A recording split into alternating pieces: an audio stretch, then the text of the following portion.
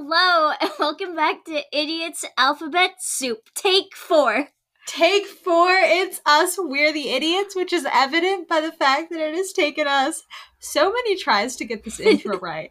Which, happens to us quite frequently now that I think about it. Whenever we record with a guest, we have it down pat, but when it's just the two of us, it is chaos.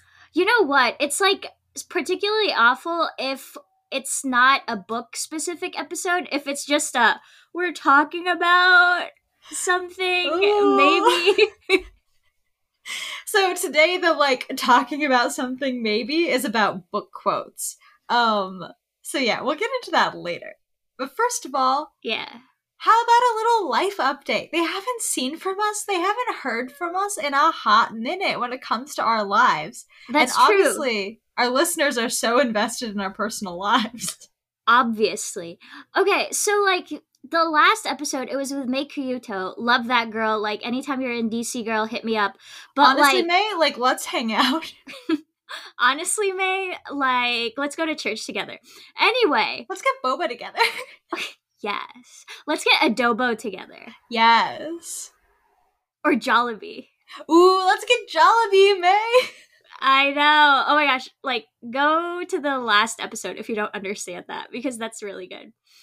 But the last episode was Mei Kyuto, and then 2 episodes before that, it was Dee Dee. Love Dee Dee. We did have a little life update on Dee Dee's episode, but it was a quick one. Oh, right. Because, we can't be talking about our life updates when somebody's, waiting on us. Yeah. Dee Dee was waiting. She needed to speak her truth. It's a meme, not a metaphor. It's a... No, sorry. It's a metaphor, not a meme. It's not a meme, it's a metaphor. Oh, right. I was I know meme comes first. Okay. What's been happening, Catherine? Okay, so, the big thing is I've been kind of using the last month and a half, or maybe a month and some change, to work on this, big presentation. It's called an annual, and so a lot of different research teams meet up and they talk about their research. And this year, my boss picked me to do a presentation, and it was about coding intensity. And I don't know, I was really nervous about it, but it turns out I did really good. I am so proud of you and how well you did, because I know you worked so hard on that. You were putting in the work, putting in the time, and yeah, I'm so proud of you, girlie. I hope you know that. Thank you. Yeah, it was really hard. Also, I would call Jenny up and be I'm sorry, I worked till 9 p.m. but I really want to do a good job. Because I'm always getting on her case when she works late. I'm this is they don't pay you extra for the extra hours. Don't do that. But in this case, once I found out it was for your presentation, I relaxed a little bit, because I'm if you work on it more, you'll do well. I fully believe that if you have time, if you invest time in something, you will do great at it. Yeah, I think so. Well, today I did something that's not quite as big, but it was a lot of fun. Virginia Tech has a science festival every year. I think it's every year. I don't know. I'd never done it before, but this year I think it's a big deal, Jenny. Well, thanks.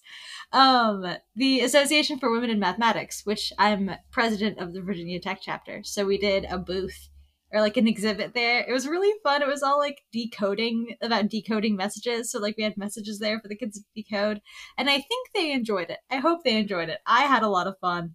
Yeah, it was quite enjoyable. Nice. I have a question. Do you like kids? I do, yeah. I am not always great at interacting with kids, but I do quite enjoy them, and I would like to have quite a few of them, if possible. Okay, did I tell you this? But I think kids are cool or whatever, but I could take him or leave him, but they are obsessed with me. Yes, you've told me this. Kids love you. They think I'm one of them. Yeah, I feel it's almost the opposite from you, where I feel I like kids more than kids like me. Once a kid warms up to me, I feel once a kid warms up to me, they love me. But if they're not warmed up to me, they're who is she? My aunts and uncles used to love me so much, because I was the only one who could keep their kids entertained. And it was like, Man. yeah, it was pretty fun. And it made me feel good because like anytime I would leave, like these kids would literally sob. I'm like, Aw. yes.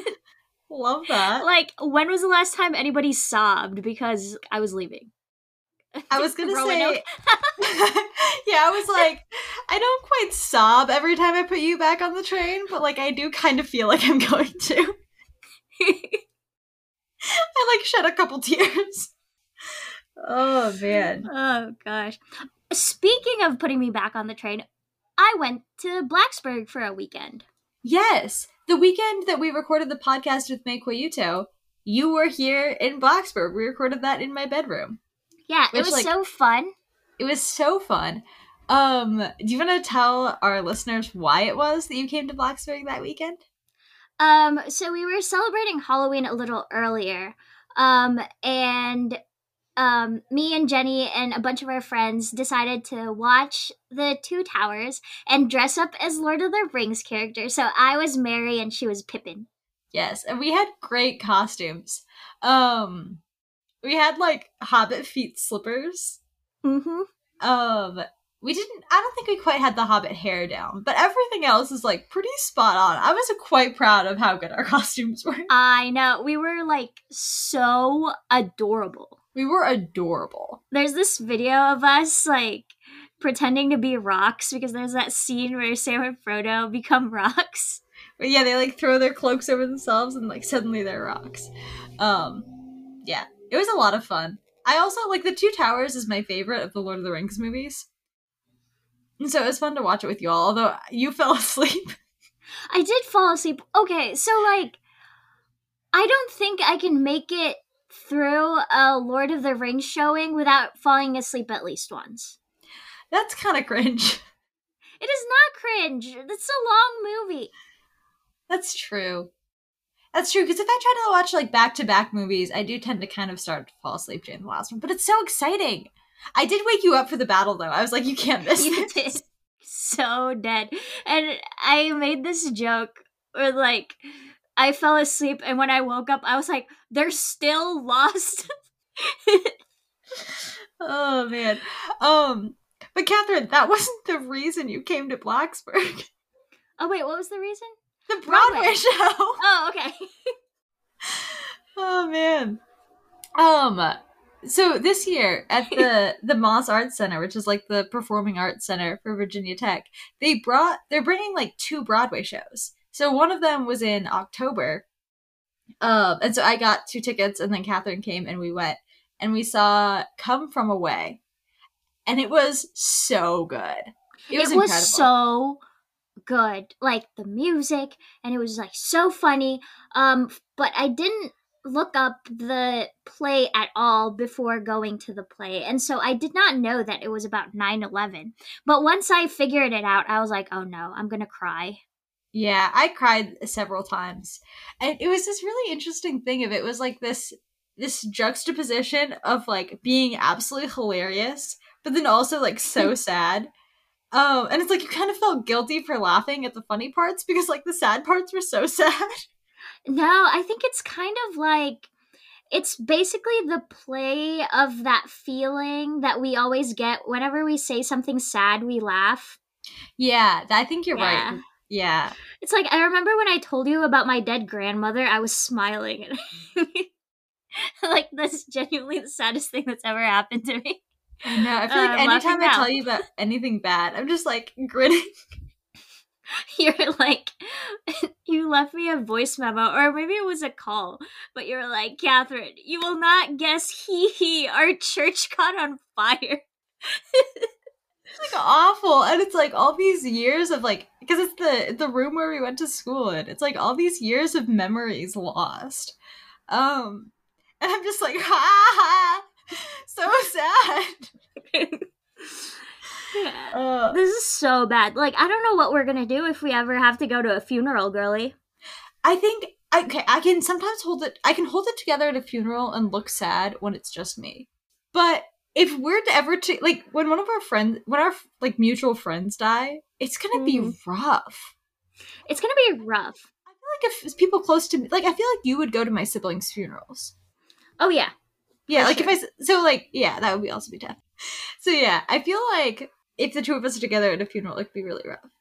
Although I Actually, might you be know what? devastated enough. No. You know what? If it's actually really sad, like I cry too. It's That's really easy true, for me you to do cry. cry. Mm-hmm. I feel like you cry easier than I cry, which does not really fit with who we are as people at all. No, I think it fits exactly how we are as people. Are you kidding? Okay, it does not fit who I would have thought we were as people a year and a half ago. Or I feel like if people would meet us, because I think They I would tend think to that, be yeah. that I'm the crier, because I tend to be much more the type that's like, if you want to cry, like you need to just cry. Yeah. Whereas you tend to be the type that's more like, tough it up. Deal with Don't it. don't ever let him see you cry. Don't ever let them see you cry. Okay, see, this is the thing, is like, if you weren't my best friend, you would not know that I was crying. That's true. Yeah. Yeah. Because, like, I feel like the only times you've cried in front of me have been, like, in private. Mm-hmm. Yeah. Yeah. And same, like, I've only cried in front of you in private. Oh, you also went to a game night recently, right? You should talk about Right. that. Oh yeah, I need to talk about this. I went to a game night to my friend Naomi's house, and Naomi's friend Olivia was there, and she's also kind of my friend now because we hung out like 2 or 3 times, and I think she's really cool. Um, and we were just talking, and we were talking about her hobbies and stuff, and I mentioned that I had a podcast with my best friend, and then she told me that she listens to all of our episodes. So hi, Olivia. Hi, Olivia. It warms my heart, and I don't know you, but, like, I'm down to be friends. Let's all be friends. Yes. Yes. Yeah. I And love. she's Go ahead. and she is actually no, I'll cut this out. Okay. I love when, like, we find out that random people listen to the podcast that you don't expect. Like, I expect my mom to listen to every episode. Mm-hmm. But, like, I don't expect random friends from school to listen to every episode. So if I find out that, like, someone at random listened to an episode, Yeah. I'm like, oh. I also love, like, my siblings sometimes will send me things when they're after they've listened to it. Uh-huh. Like, my brother will respond, or he'll be like, oh, I heard you're talking about this book, so I tried to get it at the library, but, like, it's all booked up. Did they talk about Mei Kayuto? I don't think so. I should ask them about it. Yeah. Yeah, for sure. I'm gonna do that. Because she's so cute. Oh, I love her so much. May, can we get boba? I can't remember if we said it. I talked about that already on this iteration of the podcast or not. I honestly have no clue, but please, May, if you are in the DMV area, like, let's get boba. Let's get Jollibee. let's get boba. Yeah, let's hang out. It's chill or whatever. It's chill. Us and May. And we love you. We love you so much. I love you. Okay, what else happened? I went to a conference. Not this last weekend. That was a lot of fun. I was just repping Virginia Tech to a bunch of people, telling them they should go here for grad school. Specifically grad school in math. I can't speak to the other disciplines. But yeah, that was a lot of fun. I think, honestly, my calling might be just, like, I think this might be the thing I'm best at, is just, like, college recruiting. College recruiting. Buddy, this is a great place. You should come here. We also need to tell them a little bit about what's going to be happening on not our next episode, but two episodes after that. Yeah. So, like, we're going to have an episode on a book, which is The Ballad of Laurel Springs by Janet Beard. Yes. And then we're going to do another, just, like, book related, but not about a specific book episode. And then, okay, I'm so excited for this one. So we're going to be talking about... Set the scene. No, you gotta set... Oh, yeah, you gotta set the scene. Oh, okay. I'll add even more context. So first of all, back when we were talking about doing a philosophy book, so we did Myth of Sisyphus, we'd had this idea for our book, so that we could do a book that makes Catherine uncomfortable and a book that makes me uncomfortable. And the philosophy book was the one that was designed to make me uncomfortable. But I didn't really have any ideas for one that would make Catherine uncomfortable. And then think it was about like a week and a half ago. We were on Zoom just hanging out, and we were talking about this podcast, what we wanted to do for it, and the idea of book quotes came up. And I was like, I don't have a lot of book quotes memorized, but I do have quite a few poems memorized. Uh-huh. And I started just like rattling them off to her because I was like, "You're my best friend. You have to listen to me." I don't pull those out for everybody. And I was like, "Oh yeah," and they're like basically all Emily Dickinson poems. Because I quite like Emily Dickinson, especially because she was like my first introduction to poetry. It was a book of Emily Dickinson's poems that my sister Amy had bought, and she would read them to me, and I was like, "Oh, that's so deep." Because I was like 8. I was like, "This is so good," and so I've always loved Emily Dickinson. And then this, oh my word, this hurt my heart so much. Literally that night, Catherine went and bought a book of Emily Dickinson poems because she was like, "Jenny loves these so much. I wanna know what's going on." Yeah. Yeah.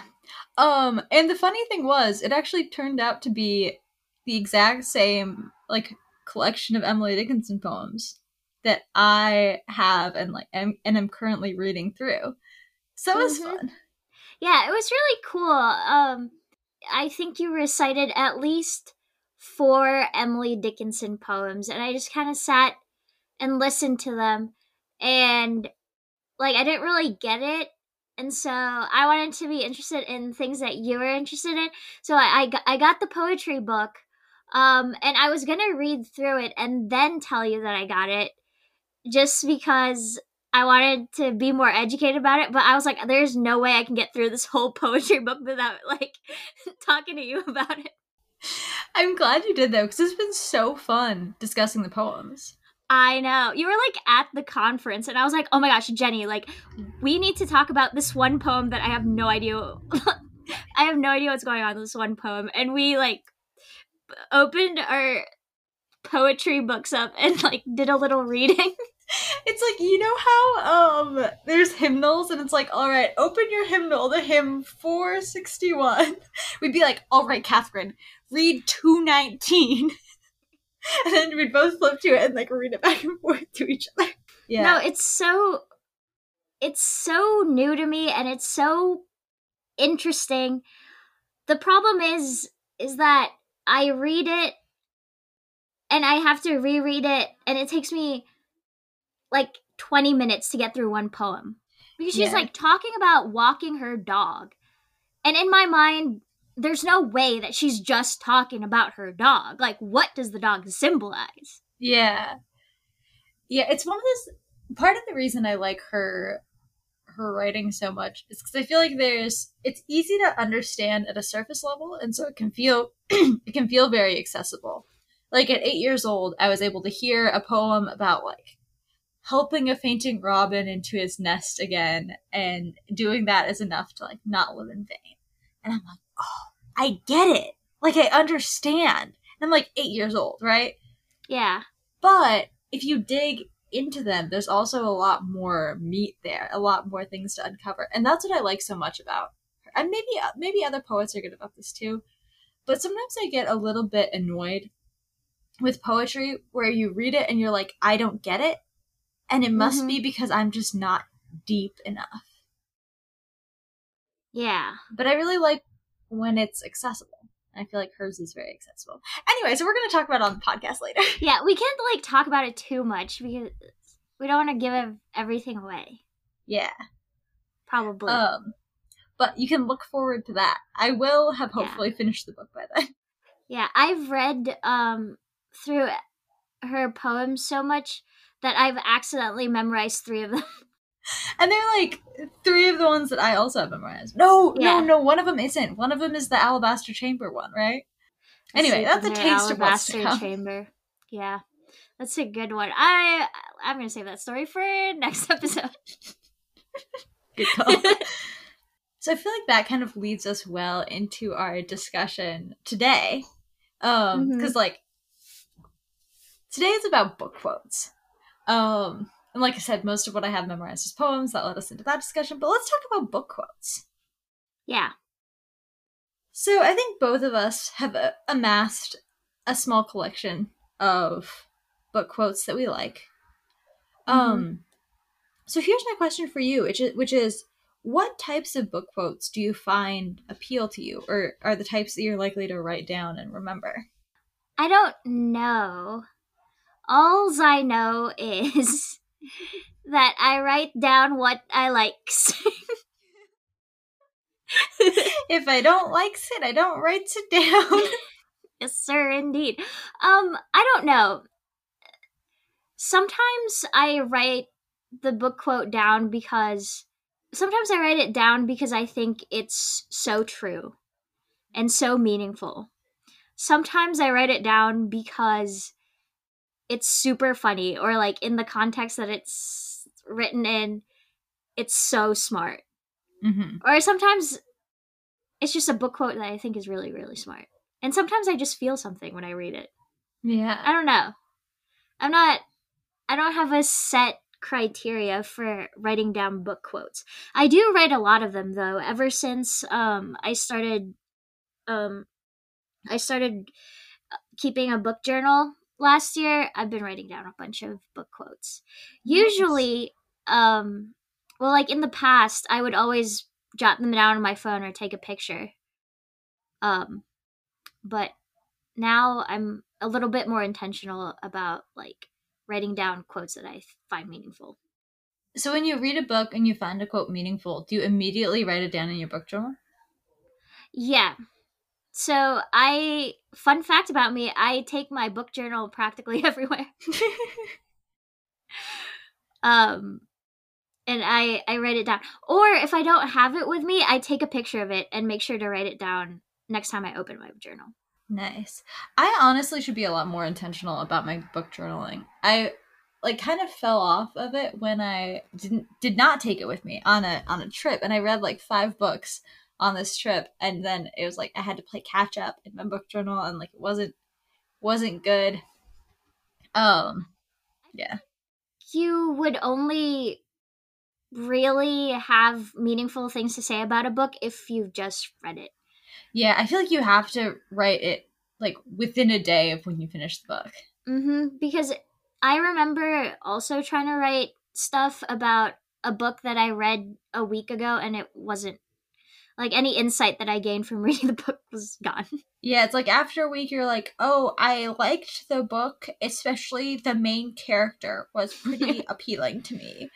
Yeah. Whereas if you read it the day after, you're like, what was the theme of this book? Seemed to be motherhood and the role of women in society, and I wonder why the character did this and this. Yeah. Yeah, at least that's Oh how my it is gosh. for me. I was gonna say, I think the type of book quotes that tend to appeal to me have changed somewhat. Um, the thing I find that I mark the most are things that just feel very applicable to like situations that I've been in. Mm-hmm. Like I read the book uh House of Mirth, which is probably the book that I've underlined things in the most, and yet like I didn't pull any quotes from it because they were all very specific to the situations that they were in, and it didn't feel like explaining context. But like that one was really, I underlined so much because it was all like, oh, I've like this thing has happened to me. Um, or like there's a line in Age of Innocence that I like underlined and then said to you because it was like very exact to like an interpersonal relationship that a thing that I had. I was like, you know what this is about, right? Yeah, but then also like sometimes it's just things that sound cool. But yeah, and sometimes it's just the things that like stick with you. Like you read it and you're like, ooh. Yeah, or like sometimes I write book quotes down because it's so vivid. Like the Yeah. words are so vivid and it just makes me feel, I don't know how I feel, but I just can see it, Yeah. you know? Yeah. When I was young, I would do this thing where it was like anytime a phrase seemed like even like was like, oh, that's deep, I would like write it down. I had this little thing of book quotes and I would like write stuff down in there. Um but it was really like the things I found deep were the things that were like also quoted on Pinterest. So like my Pinterest board was all about books, and I would go through it, and any time I saw a book quote that was from a book I had read, I would be like, oh, this is an important quote, and I would write that down. Like I wouldn't even notice it myself. I would just like see that somebody else had noticed it and write it down. Yeah. And then I like did a complete 180, and I was like, book quotes are so stupid. Like, why even bother? And I was also super nervous about like writing in my books or underlining my books, because in my head I was like, they have to be pristine. But now I feel like I'm going back into the other camp again, where I'm like, I'm annotating, I'm like pulling quotes from a book, but I think it's all like me, right? It's like I decide what I find important. Yeah. And I don't sometimes I'll read a book and I'll be like, oh, I know when Catherine reads this, she's gonna like this quote. But aside from that, it's not like when I underline something or when I make note of a quote, it's because like it's meaningful to me, not because I know that it's meaningful to other people. You know what though? I feel like a good amount of the quotes that I write down are quotes that I tell you about. Oh yeah, I feel like when you write down a quote, you also tell me about it. Yeah. Well, just because, like, I don't know. Okay, here's my question. Do you think you know how to pick good book quotes? You know, I thought I did until I went looking for, like, some of my favorite book quotes to compile the list we're going to talk about later. And it was a bit of a struggle. I think I do. I think I would miss some that other people would like sometimes. But I think I can look at something and be like, yeah, that's a good quote. I think you have, like, really good quotes. Thanks. I think you have good quotes, too. Thank you. Yeah. Have you found that your relationship to book quotes has changed throughout your life as well, or no? Okay, so the type of things that I read when I was a kid, well, like, categorically they were trash. I read Twilight. And I remember reading this quote in the book. And I thought it was the most romantic thing that I've ever read in my life. But I looked it up a few days ago because we were talking about book quotes. And it is gross. Wait, what is it? It started off like, I looked it up while you were talking, but it starts off with, before you, my life was like a moonless night. Kind of thing. Oh my word. And so I think at the time in my adolescence, there you go. Adolescence. Non-native, baby. In my adolescence, I always went after book quotes that were just sappy and disgusting. Or they were Harry Potter. And it would be You're a wizard, Harry. Not that one.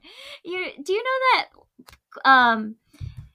the one that about Dumbledore like said at the very end where he says, of course it's all happening in your head, but why would you think that's not real? Yes. I remember that one because Dylan is in trouble. No, when I first read the Harry Potter books, I was getting like I finally got to that book, and you quoted that to me. Wait, I did? That's so embarrassing. You were like, yeah, I really like that line where Harry's like, is this real or is this just in my head? And Dumbledore's like, who's to say that what's in your head isn't real? And I was like, yeah, that's a good line. Good line. I exposed myself. I mean, there are like some, I'm like looking through my book journal right now, and there are some sappy things, but they're not that sappy. Yeah. Should we get to our list of book quotes and start discussing them? Sure. Yeah, I would like to say that these aren't my 5 best. These are just the first 5 that I found. Okay. I would say good. These are the 5 that I could find. I looked for my like notebook of book quotes that I had when I was a kid, but I left it at home in Oregon. So, alas. Some of these are my favorites though. Nice. Okay. Do you want to go first or shall I? I can go first. Okay. We can start with a short one. Yeah, so this first book quote is from this book called The Lost Horizon. And it was published in 1933. And it's about this fictional utopia called Shangri-La, that is supposedly located in the Himalayas. And did I say it was written by James Hilton? You did now. Okay, cool. And the quote is there anything incompatible between monasticism and trigonometry? So what is it that you like about that quote? Okay, so like the context is there are these outsiders who visit Shangri-La, and this society is like run by monks. And the guy says, okay, this is an incredible place with incredible architecture and these buildings are amazing. Like, who built this? And the monk just goes, well, we did. He's like, and the main character is like, what? And then the monk says, is there anything incompatible between monasticism and trigonometry? I like that. I like that it kind of speaks to that idea of, we tend to have this idea in our heads that you can only really be good at and do one thing, and there are things that are incompatible. Yeah. Like, I think people think it's incompatible to be both good at math and creative, or like both good at math and English or history or something like that. And there's also like the idea that you can't be intellectually rich and also like spiritually rich. Yes, exactly. Because I feel like, I don't know, if you don't believe in God, you automatically assume that like people who do believe in God are a little stupid. Yeah. Yeah. So I thought that was a really good quote. And once you explain the context a little bit, like it's especially good with a good context. One. Yeah. It's an interesting book. I recommend anyone would read it, but just don't be offended when they say degrading things about Asian people. Yikers. Well, like, yeah, they would describe like Asians as like flat face, or call them how do I put this delicately? Maybe slur? We should not. Yeah, okay. Yeah, I'm not gonna say it. I was like, you better not say the slur on the podcast. Oh man. But yeah, it's really good. Just take it for what it is. Okay, so my first quote is, I'll also do a short one for the first one. Yeah. So this is actually from a book we talked about on the podcast, The Covenant of Water by Abraham Verghese. And it is that secrecy lives in the same room as loneliness. Why do you like that book quote, Jenny? I like it because, I don't know, I feel like it distills this truth very well, which is that, like, having a secret and keeping a secret is a very lonely and isolating experience, right? Because, like, the thing about a secret is that you have to keep it to yourself. You can't share it with anybody. And I think we long to share the things we hold close to someone. And so to have something that you can't share with somebody else is an extremely lonely experience. I mean, it's not the same as loneliness. Like, loneliness and secrecy are not the same thing, but they live in the same room. Because if you're keeping a secret, that means you're keeping it to yourself. Yeah. And yourself is lonely. And yourself is lonely because it can't share this thing. Do you think it's possible to not be lonely and keep a secret? I think it's hard. I think secrecy breeds loneliness. Like, I think you can keep maybe dumb little secrets. Like, do you think like secrets encompass loneliness, or loneliness encompasses secrets? Or do you think that there are just some things that they have in common? I don't know that I would say that one encompasses the other. I think I would say that secrecy breeds loneliness. That's pretty good. Yeah. Oh, I have one, but it's not on the discussion guide, but can I just mention this one really quick? Yeah. I read this classic Chinese novel. It was like published in the 17 or 1800s. But it was so funny because I would like see them insult each other in like quite creative ways. Oh, I think I remember this one. Yeah. There was this one guy that was mad at another guy, and he goes, "You blind son of a clumsy turtle." We were like, I remember when you told me that one, we were like, we have to make this a thing. Yeah. We need to start calling each other blind sons of clumsy turtles when when we get annoyed at each other. I know. And it lasted for maybe 2 days. I know, it's Then it was like, gone. it's too long. It's I too feel. long. Too long. Yeah, blind son of a clumsy turtle. But how much more creative is that than just saying you son of a B word? It's so much more creative, honestly. Yeah. Anyway. All right. We both have somewhat math-related quotes on here. Okay. Should I do that one next then? Yeah, why don't we do the math ones? Okay, so this next quote is from this anthology, a collection of essays about mathematics, and the context is this author is like describing Galois, who's like a pretty famous mathematician. And he goes, "Indeed, it is frequently observed that those people who believe that they do have the most to complain of persecution could hardly do without it, and if need be, will provoke it. To pass oneself off for a fool is another way, and not the least savory, of making fools of others." And so, basically, Why do you like that one? Just because that's pretty cool, and also I think I do that a lot, and so it kind of spoke off to as me. a fool. Yeah, I think I would rather dumb myself down than talk intellectually, probably. Yeah, I feel like you're definitely not one to showboat how smart you are. Yeah, it's just too much work, and also I'm kind of with Galois. It is really fun when people think you're an idiot. So sometimes do things that make me look so stupid just because it's really fun. No, like, you're silly. You silly goose. You're a silly goose. What do you think about the quote? I think it's interesting. I think the part that sort of sits with me the most is that last line, where it's like, to pass oneself off for a fool is another way, and not the least savory, of making fools of others. I think that, like, that's the part that sort of hit me the most. Where I was like, oh yeah, because you don't really think about it. Like, oh, maybe I'm being more humble by, letting people see me as a fool. But in reality, it's like when you're doing that, and there's people that then are clearly worse than you, like, you're making a fool of them. Yeah. I don't know so much how I feel about the first part, where it's those people who believe that they do have the most to complain of persecution could hardly do without it, and if need be, will provoke it. Yeah, well, Galois was looking for any excuse to justify why he couldn't get into the best, like, math school at the time.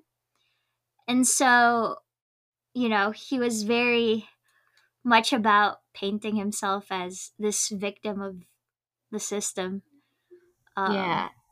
And he loved that he was just beat up on and, like, underestimated. Yeah. And he thought he was basically better than everyone else. I don't think that, but he did. Yeah. If he was so much better than everyone else, he shouldn't have died at 19.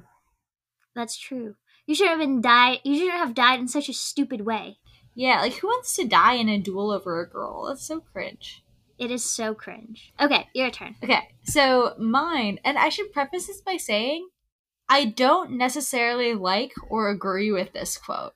It just, like, really stuck out to me. I was like, that is an interesting take.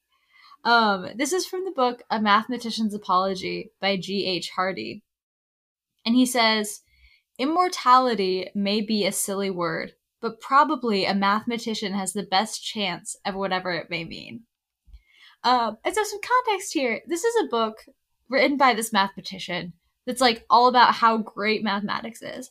But it's very pretentious. Like, this guy obviously thinks that math is, like, much better than any other discipline.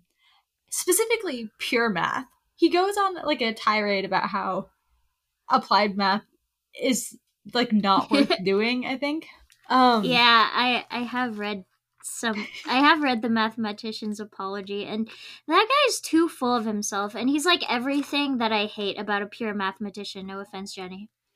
Yeah, he's quite full of himself. And he talks about this idea of how we all want to achieve immortality, but in reality, even if we do important things, we will eventually be forgotten. But he has this idea that these mathematical concepts that we can come up with will live on even after, like, will live on forever, essentially. Which is this idea that immortality may be silly, but a mathematician has the best chance of whatever it means. What do you think about that, Catherine? I guess, but who cares? Yeah. Yeah, you could prove something new, but who cares? Like, you're not immortalized if you live in the mind of, like, one person. Just the one person who needs that specific piece of your work for his own work. But my immediate answer is who cares? Yeah. Like I said, don't know if I really agree with him, but it was such a bold statement that I was like, I'm writing this down. Yeah. All right, what's another one of your favorite quotes? I got one, and it's from Interview with a Vampire by Anne Rice. Why are you laughing? Because it's Interview with a Vampire.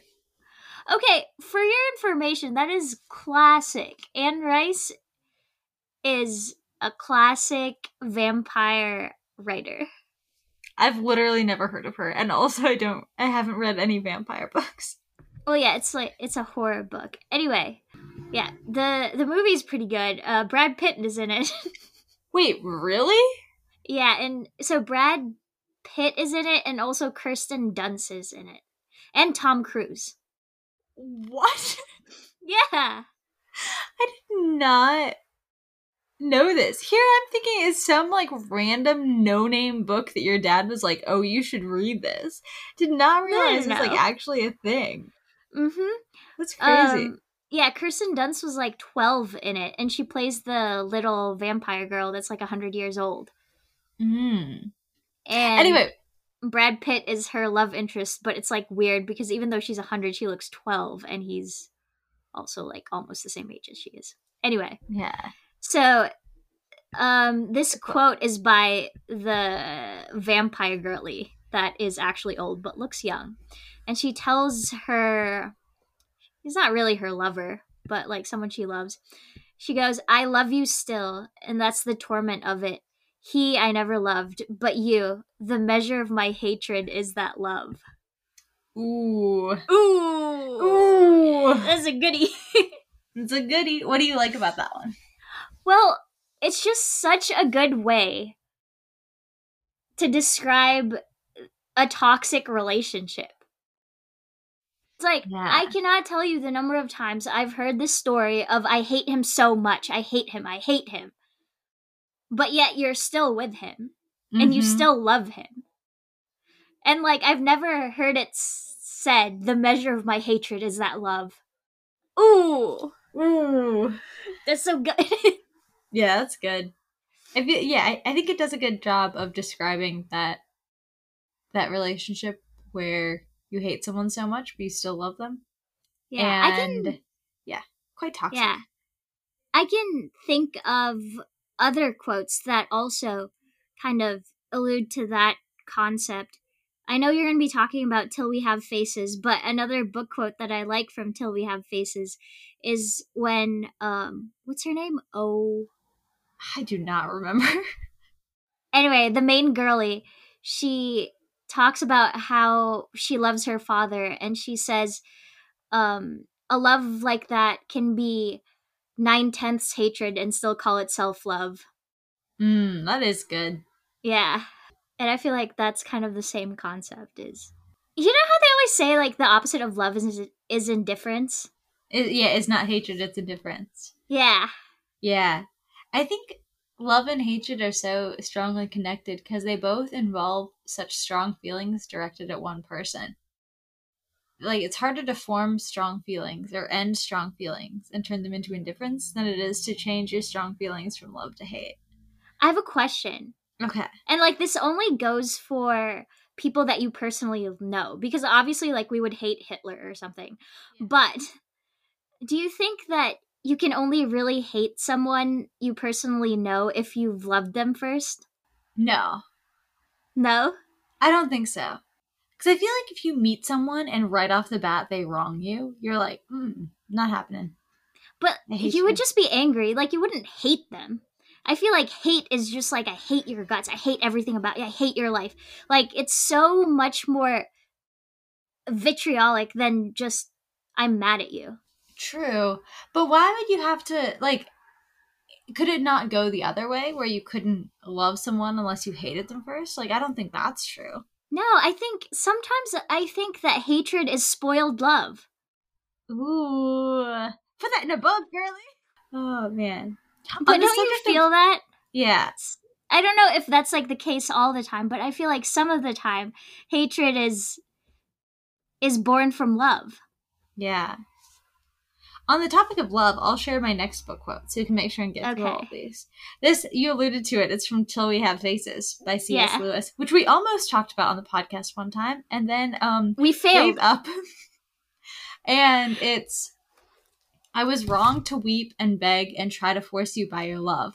Love is not a thing to be used. And part to of the be reason so used. To be... Oh, I missed the word so when I was writing this down, apparently. Yeah, I remember that because I was going to put that in. So yeah, apparently it's love is not a thing to be so used.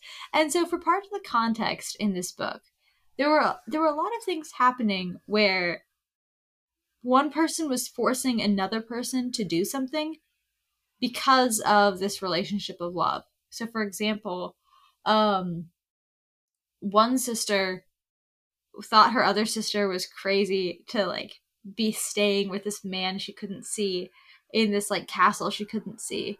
And the original sister basically said, like, if you love me, you're going to do this thing that ended up ruining her life.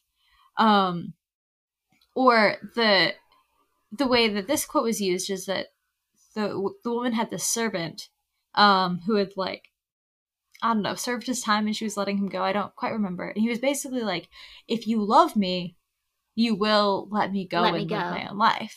Yeah. And like, if you love me, you will do this thing. And she was like, okay, whatever. Well, I mean, it wasn't okay, whatever, but basically eventually told him, like, yeah, that's fine, whatever. And then he comes back and says, I was wrong to weep and beg and try to force you by your love. Love is not a thing to be so used. Which I think this goes to the toxic relationships again. Because I think sometimes in toxic relationships, people will do this thing of like, if you love me, you will do this thing for me. Yeah. I mean, it's like also a common, like, just thing you do with your friends and family. Yeah. Yeah. And like, love is not a thing. And beg and. Yeah. And love is not a thing to be so used. No, that's true. All right. What's your next quote? Oh, man. I kind of want to deviate from this one. Okay. If that's all right. That's fine, yeah. Yeah, I got one. And it's from... no, it's called... it's actually a play. Or it's a screenplay called The Golden Child by David Henry Hwang. And you gave this to me. Yes, I was going to say, I gave that one to you for Christmas. Yeah, and it's... I love my Asian authors, but it's set in China. And back in the day, they had multiple wives. And so the first wife gives this advice to the third wife. And she says, it is the simplest thing to manipulate a man. Just call him your master and he will be your slave for life. And like, I don't live by these words, obvious. But that is so incredible. And it doesn't have to be like just for men. I feel like if you call someone your master, like they will love you so much that like they'll be your slave for life. Yeah. It's like this idea that if you play to someone's ego, you'll have them eating out of the palm of your hand. Yes. Yes. Oh, that's a good one. I was like, man, that is so good. And she has all these like girl boss quotes that I kind of want to share. Like, we don't have to talk about them, but I just love them. Or like, they're kind of, I don't know. Like, there's this one that says, it's not really a girl boss quote, you know, but I thought it was interesting. If you can't live with dishonesty, you have no business calling yourself a woman. Oh. Man. Yeah. Or you know what? This actually explains a lot about how Asian people talk to each other. And the way Asian people talk to each other is they always like put themselves down and bring other people up. Like, oh, I'm so stupid, but you're so smart, kind of thing. And it's very passive aggressive, like, oh, the food I made wasn't that good, like your food is the best. And it's like this contest of like who is more humble. And they go and say humility is power. Ooh. That's Ooh. very interesting. Oh, man. Why is it interesting, Jenny? It's interesting because you think of humility as being the sort of thing where you give up power. But in reality, sometimes in giving up that power, you're like making more power more accessible. It's like how in the parable that Jesus tells, there's the guy who sits at the end of the table that's like, he says that it's better to sit at the end of the table and get elevated than it is to sit at the head of the table and get demoted, right? So being humble is putting yourself down to be able to get lifted up in a way. I mean, that's not exactly what humility is. I think there's more to humility than that. But but this is in the case where you use humility as a tool. It's a tool and a weapon. And a weapon. Yeah. And it's so interesting because, like, usually humility is not what you would call a weapon. Yeah. All right, girly. We've got more quotes to get through. Okay. All right. So one of my favorites, and I'll be honest, I had actually forgotten about this one completely. And I was looking through old pictures to try and find different book quotes that I could use. And I found this one and I was like, this is so good. So it's from the book All the Wrong Questions by Lemony Snicket. And he says, we were more like jigsaw puzzle. Sorry, I'm going to start this over. I messed it up. He says, we were more like jigsaw pieces, each of us parts of the same big picture. There are people like this wherever you go. They are part of the same mystery as you are, but you can't quite tell how you fit together. The world is a puzzle, and we cannot solve it alone. That's awesome. I love that one so much. And I remember when I read it, it was just like a punch in the face. What do you find really interesting about it? I think what I find so intriguing is that sometimes, like, I meet people and I have people around me, and I get this sense that, like, we're part of the same picture, but I just don't quite know how we fit together yet. Like, you and I know we fit together. I know we're the puzzle pieces that are right next to each other interlocked. But there are so many people in my life that I'm like, we're part of the same puzzle. We exist in the same community. We're contributing to the same world. And, like, maybe we interact a little bit. Like, we're all we're definitely part of the same picture. But I just don't quite know how it fits together yet. Yeah. Yeah. That's good. I really like it. That one. So that was one, I think I found that in, like, 2020, maybe? So it's been a while. Yeah. Yeah, that's really good. Should I go next? Sure. Okay. Let me see. And for the listeners, we're just gonna do one more each. Okay. So this is from the book Alexander the Great by, I don't know how to say this, Nikos Kazantzakis? I don't know. It's a conversation that Alexander the Great had with his friend, but this is like a fictional historical retelling of Alexander the Great. His friend says to Alexander, contentment is to be found in the serenity of the ancestral home. Did you know that? And Alexander answers, maybe, but contentment isn't a man's highest good. So interesting. Ooh. What is it that you like about that quote? Because I think this conversation exchange is what goes through every young person's mind, like at some point in their life. It's like, do I play it safe or do I pursue my highest good? Yeah. Wait, so what do you think is man's highest good? Or a man's highest good. I don't know. I'm a child of God, so I'm going to have to say raising the next generation and spreading the word. What can I say? Yeah. And living like Jesus. Okay, let's reframe that question. Okay. What do you think Alexander the Great's highest good was? I think Alexander's highest good was to become king of the world. Yeah. Conquest. Interesting. He made it all the way to India and beyond. And he collected his army and just kept on going. And the reason why his army broke apart was because they were tired. They were like, we don't want to go anymore. And he's like, what? Huh? But there's still so much to do. He wanted to be king of the world. Do you think that man's highest good is the same as what he sees his purpose as? No. Because I don't think man doesn't correctly identify his purpose most of the time. Do you think you've correctly identified your purpose? Girl, no. I don't know. Pray for me. Yeah, I was in the office the other day, and there's this kid named Sahil, and I get a big kick out of asking, just like out of the blue, asking him like some slightly unhinged questions, just like the questions you don't expect out of the blue. Uh-huh. And so I was sitting there and just like, Sahil, what do you think is your purpose in life? Yeah. And he was like, huh?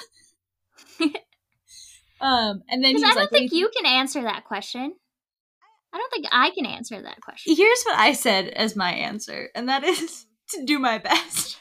Well, that's like a general purpose in life. Like, everyone can claim that as their purpose. Yeah.